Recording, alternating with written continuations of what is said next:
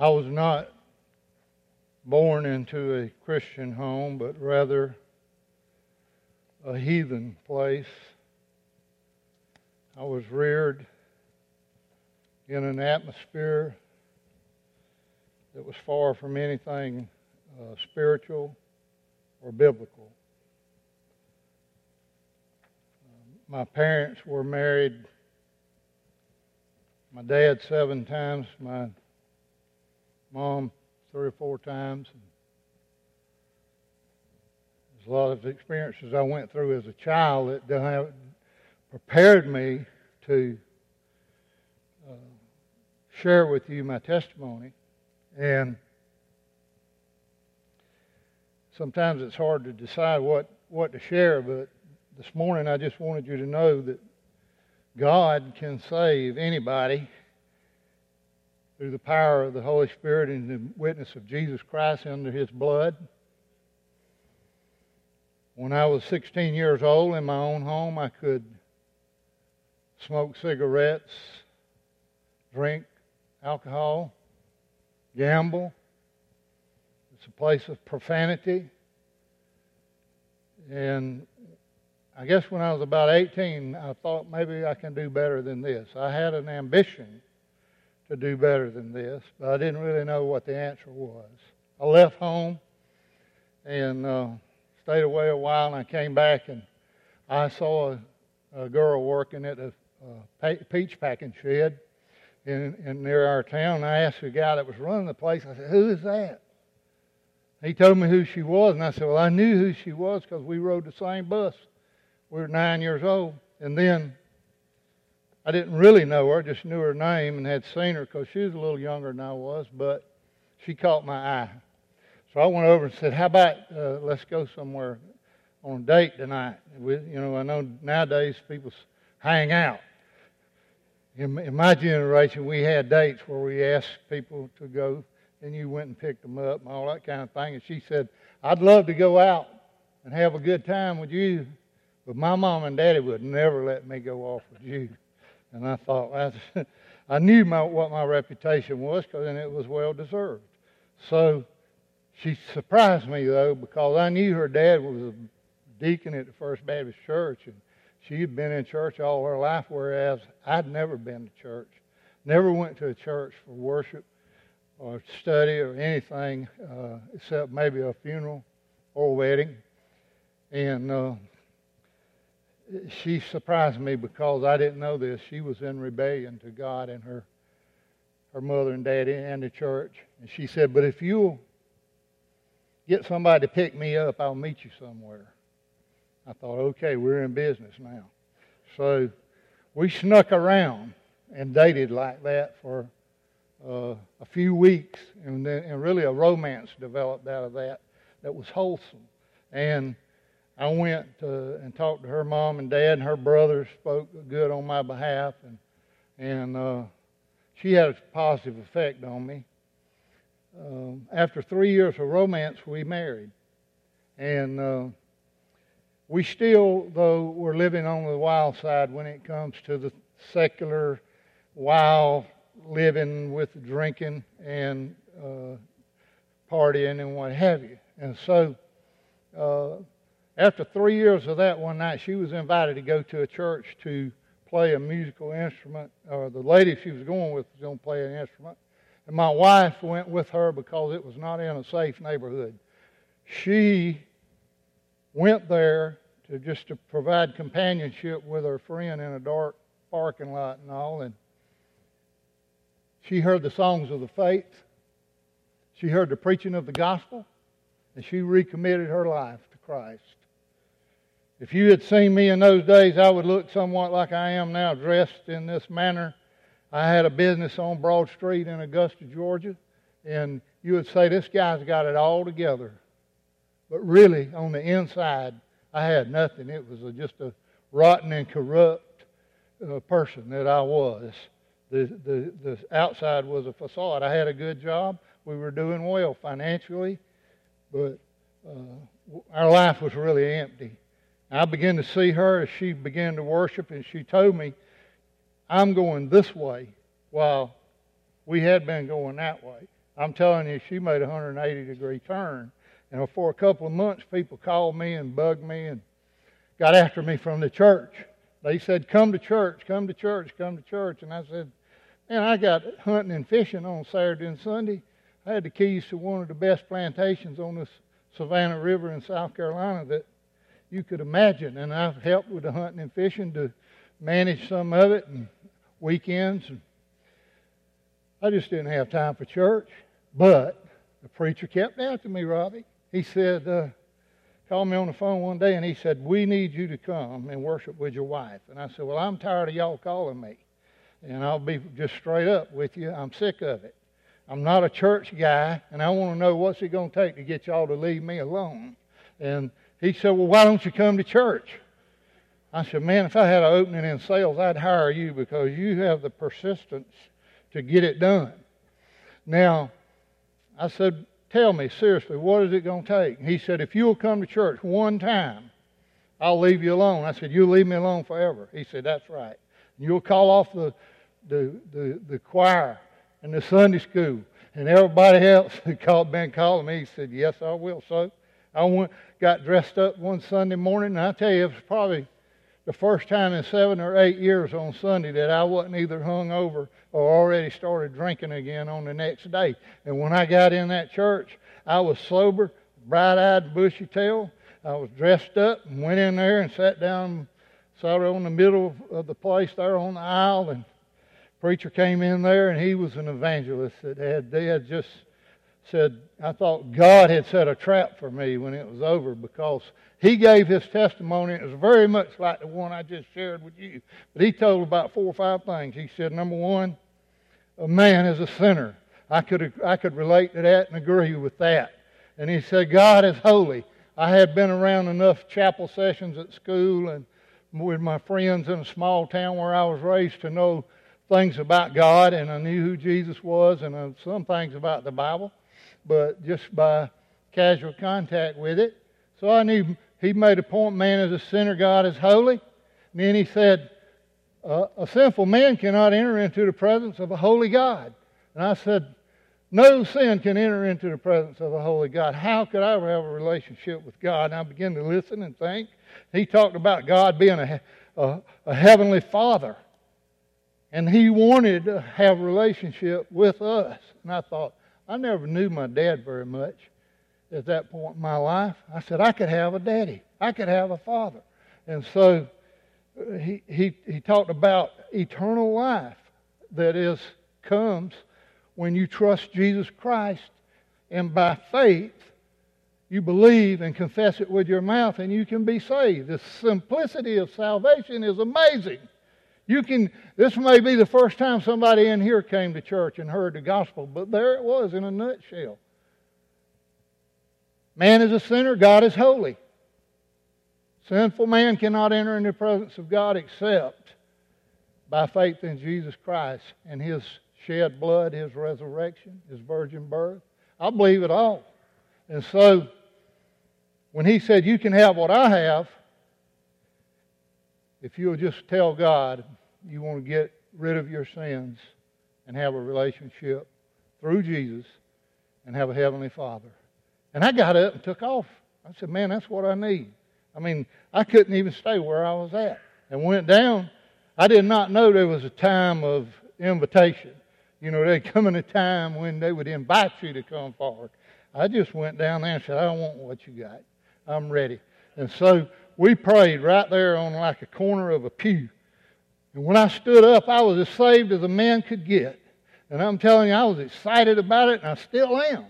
It's been a long time ago. I was 25 then, and I'm 70 now, so you know it's been a long time. But I'll tell you, when I went to work Monday morning, I told the people I got saved, and I'm going to change all the things that I've been doing, and I explained to them how I felt and what I believed about the conversion. See, I didn't know everything in the Bible. You don't have to. You just have to know 2 things, man. Jesus saves, and you'll never see a holy God in heaven unless you believe Jesus can save you. You confess it with your mouth and confirm it. You are going to be as saved as a person can get. The Bible says whosoever. So Today may be your day. That was my day. And at work that next day, the guy said, well, if you're going to be a church man, you're going to have to give your money to the church. And I had never given anything to anybody. I'd always been pouring it through our lifestyle and all, and saving a little and just trying to enjoy having money, because we grew up poor. And there we had some. And so I said, if that's part of the Christian walk, of being a Christian and pleasing God, I want to be a part of it. So I called that preacher that Monday, and I said, will you come to our house and talk about the things it takes to live to please God, and give us a little tutorial on how to be a good Christian. And so he said, I come there tonight. So he came over there that very night. And he told us a lot of stuff, and we answered questions.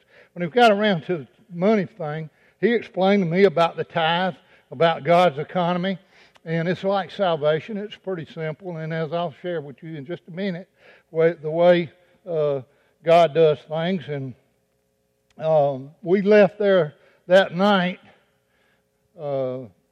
much more informed. But one of the things he talked about was the tithe. And he was just talking about the tithe being important and giving to the church offerings and all. And I asked him, I said, well, if a man gives more than the tithe, is that pleasing to God? And he said, man, God is always blessing people to give offerings. And he's quoted Scripture and kind of gave me a simple little testimony about some people he knew that had given a lot of money. So I left their conversation with the idea that, hey, maybe we'll get to give more money than just a tithe. But that became the desire of our heart. My wife and I were together on that, and we still are. It's interesting to note, the other day, she got a check from Colorado for several $1,000s from an aunt she never knew. And immediately, she sat down when she posted that deposit. She wrote a check for, I think it was a $10,000 check, and she wrote a check for $1,000 to the First Baptist Church of Hazelhurst. She said that's the first fruits of that, and she didn't even know she was going to get that check. It just came after a couple of letters had come in saying they were doing something. We didn't know what it was. Okay. I learned that night, the first day, I got it right about the financial situation in a biblical manner. And so we began to give, and biblically, and the Lord blessed us. And so we doubled our income in a short time, and I got better jobs. Of course, I was young and I was getting promoted, so you think, well, that would have happened anyway. Well, I don't know. Some things that happened I think were supernatural, but it was all blessings from God, and I think part of it was the fact that we wanted to please Him and we were trying to live that way. So when the time came for me to go into ministry, I wanted to be a preacher. I wanted to be a pastor. I was licensed to the ministry in 1989 at Rehoboth Church in Tucker, Georgia, and I went from 1989 to 2000 before I ever became a minister. But God called me to form a ministry to preach about stewardship. And so that's how I arrived here. But I may tell you lots of things about finances, and I can help you in many ways because I learned over the years in my business world and things, experience I had. But there's nothing more important than your faith. So I want to just put it out there. No matter what I say in the next few minutes, if your soul is not committed to salvation through faith in Christ before a holy God, if you were to die today, you're not sure that you'd go to heaven, today is the day of salvation. You'll have a chance to make a commitment if you would like to make it publicly, and that would be great. But the salvation is a simple process. God intended it to be that way. I want to say a few things about what the Bible says about tithing because it's been so important in my life He's called me to even preach on it. And this is what we found out as we studied through the years and we practiced our faith, we lived it. I learned that the Bible says Abraham commenced the tithe. That was the first mention of the tithe is in Genesis 14, verses 18 through 20. Abraham paid a tithe to Melchizedek, and he said he gave him a tithe of all. If you come on through Genesis to 28, chapter 28 and verse 20, where it tells about the context is Jacob's ladder, the dream he had. And when he awakened from the dream and he set a pillar for a stone for a pillar to mark the place, he prayed a prayer to God, and he prayed in that prayer that the last phrase of it says, "Of all thou shalt give to me, I shall surely give the tenth to thee." Meaning he's going to give God 10% as was being recognized as a tithe. Jacob committed it. And then Moses codified it. When he wrote the Pentateuch, the books, first books in the Bible, he wrote into the instructions for living, which, by the way, a lady in Lilburn told me, BIBLE stands for Basic Instructions Before Leaving Earth. So if you believe this Bible, that's what it is. You stay with it, it will never fail you. The Word of God is inerrant and infallible. And it's so powerful. It's changed your life. It can change your life today in an instant as it did mine. I'm a living proof, and I believe completely in what this book says about the way it can change your life. So Moses codified it. He wrote it into a code for living for the Hebrew people. And one of the scriptures that he wrote in Leviticus chapter 27, the last phrase in it is, "The tithe is holy unto the Lord." Would you say that with me? The tithe is holy unto the Lord. Would you say that with me again? I couldn't hear you. The tithe is holy unto the Lord. Understand that, and it will take you a long way in your spiritual life. And we move on to Malachi in chapter 3. This is probably the most applicable scripture to talking about tithing, where the people were cursed with a curse, and God said, "Return unto me, and I will return unto you." And he was calling the people back to obedience in one sense, and saying he would bless them if they would be obedient. And when you think about it, he was talking about giving back to me, and I will be returning to you. And it says that in verse 10. And one phrase in that verse says, "Bring ye all the tithes unto the storehouse." And we believe that the storehouse tithing means you commit and do bring your tithe to this local church, which in the every word that's translated in the Bible that is rendered for storehouse is a temple, a tabernacle. It's a place of worship. And this, in the church age, is what we would call the storehouse, the local church. Body of believers worshiping together is the storehouse of this age of the church. So Malachi commanded it, but then Paul continued it. And he wrote many things about giving. And I'll tell you, when I started writing this material, I was looking in my New Testament, and I was looking for where it said New Testament Christian. When you get paid, sit down and calculate 10% of your gross pay and write it out, and put your check in the Bible, and then when you get to church, you'll have it, and you can put it in the plate when a man brings it by. And so I looked all through the Bible, and I never did see that. I wanted to find in the New Testament where Paul said, "Y'all better bring that tithe in here because it's pleasing to God." That's the purpose of it. I'll talk more about the purpose in a minute, but the bottom line is it pleases God to do it. I couldn't find all that. I found things where it said to give regularly and to give generously and give cheerfully and all of this kind of thing. And then I was thinking, why is that? And I prayed about it, and God gave me an answer. Here's the answer. that God gave me about what Paul wrote was, if the Old Testament Jew under the law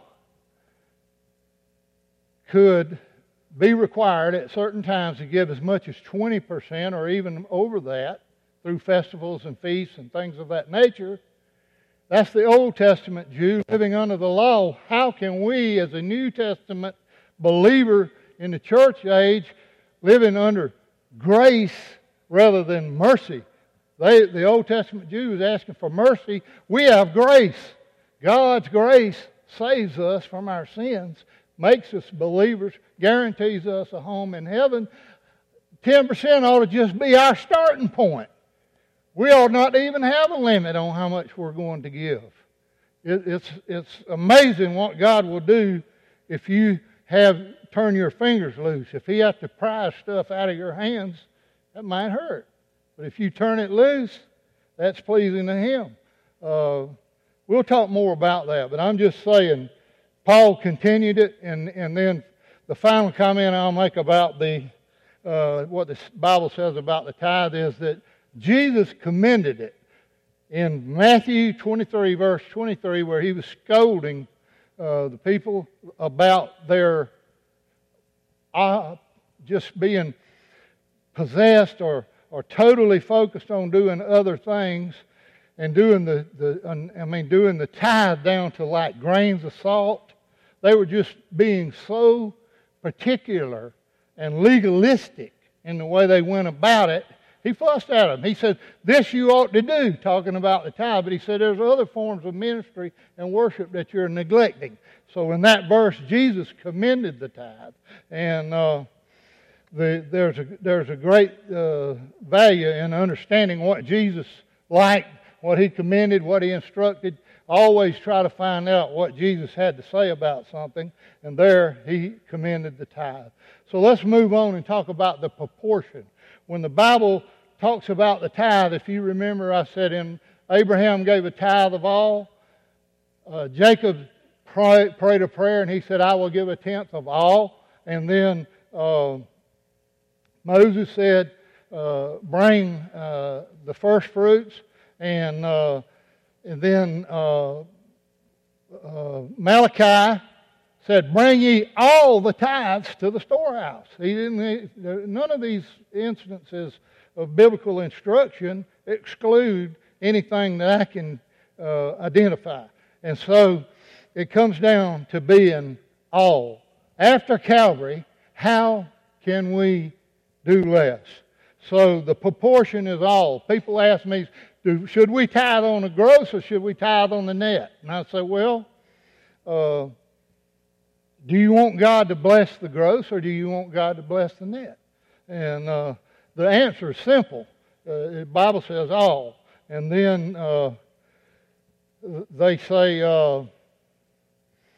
what about giving money somewhere else?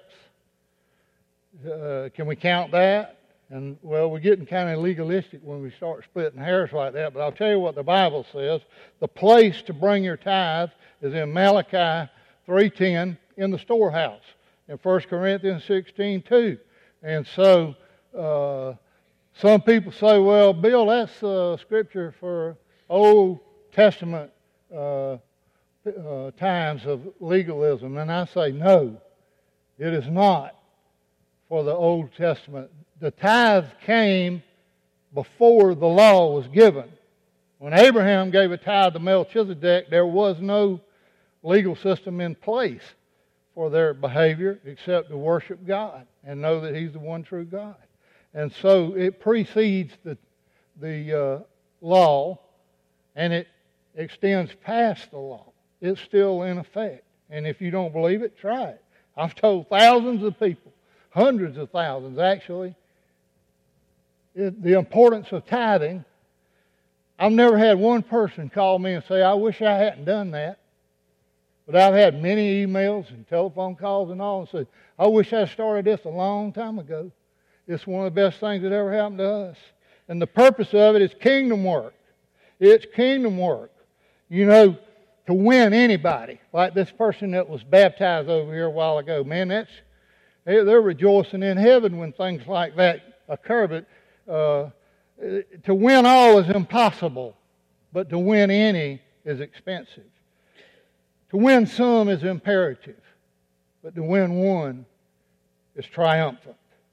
And kingdom work, now let me tell you simply how this God's economy works.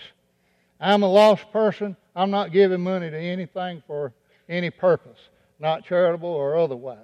And so I get saved. I move into a different phase of my life where I'm saved under the blood of Jesus and have a relationship with God that way. And I begin to tithe. So my money goes into the church. The church does outreach, mission work, provides facilities, and all that kind of thing. And that is kingdom work.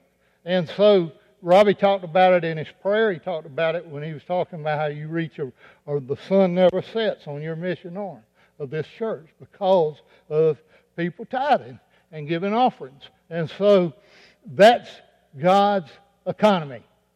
Lost people get saved. They begin to tithe. The money circulates through the kingdom work and other people are saved. Now, how simple is that plan? This is about as simple as salvation, is what I told you a while ago. It's so simple a child can understand it. So now, it's kingdom work. And then I've already told you that the tithing was instituted before the law, and it extends beyond it. Now, that's an important thing to know. Now, let me say, Malachi said people were robbing God. That's why they were cursed. They said in Malachi chapter 3, you are cursed with a curse. He said, how are you cursed? Because you have robbed God. And it was written there, and I got to thinking about what are 3 ways that people rob God. The first way I thought of was not paying tithes and offerings at all. Christians rob God every time they fail to tithe, but yet people want the blessings of God. I've counseled 8,000 plus hours with church people in churches, helping them with personal issues and some of them being financial. And a lot of times the problem is, the root problem is they're not faithful in their Christian walk, and they need to become faithful. So they're not giving at all, or then some people just withhold a part of the tithe. They give some money, but they don't give the tithe. And one preacher told me, he said, Brother Bill, my people are not tithers, they're tippers. I think about when we go out to eat. I ate in Dublin, Georgia on the way up here last night. Calculated a tip, put it on the tab, sign that thing, turn it in. And some people treat God that way. They just tip God, and they'll give a waiter 20 or 30% of whatever they give. I've started out at 10, and sometimes it's a stretch. I'll go to 15. But if I get really blessed, I might give a little extra, but not much. I'm telling you, God's people, some of them are tippers. They're not tithers. Then, not paying your tithe or bringing your tithe into the storehouse. So people ask me, well, what I send money to this TV preacher, or I buy a prayer cloth or something like that. Boy, I'm telling you, it's some of the most ridiculous stuff going on. I woke up the other night late on TV, and it was a real crackpot on there, and he was selling blessings, man. You send him money, he'd get you a blessing. That's not the way it works. God takes care of you within His will when you're obedient. And part of what He sends me to do is to call the church to obedience. Now, I know Trinity is a giving church. I've been here before and counseled a lot of people here, and it's exciting to be back and see how it's grown and all that, but still, we can all do better. One person came up and asked me about us giving money to a faith healer, and I said, a faith healer told me about it. And I said, I think I know that faith healer. I know about it. I said, is that the one that wears glasses? And she said, yeah. I said, well, how come he don't heal his eyes? You know? So if you tithe to the storehouse, you're obedient to God, and that's the end of your responsibility right there, unless you're in leadership or decision making or whatever to the church. And those people that make those decisions and are stewards of the general budget offerings here are to be trusted, and because it's between God and them. And of course, that doesn't mean you don't check the books every now and then and make sure deposits are made. And there's certain things you do to safeguard to be good stewards. 3 benefits of tithing. When the pastor asks for it, your blood pressure won't go up. It's good for your health.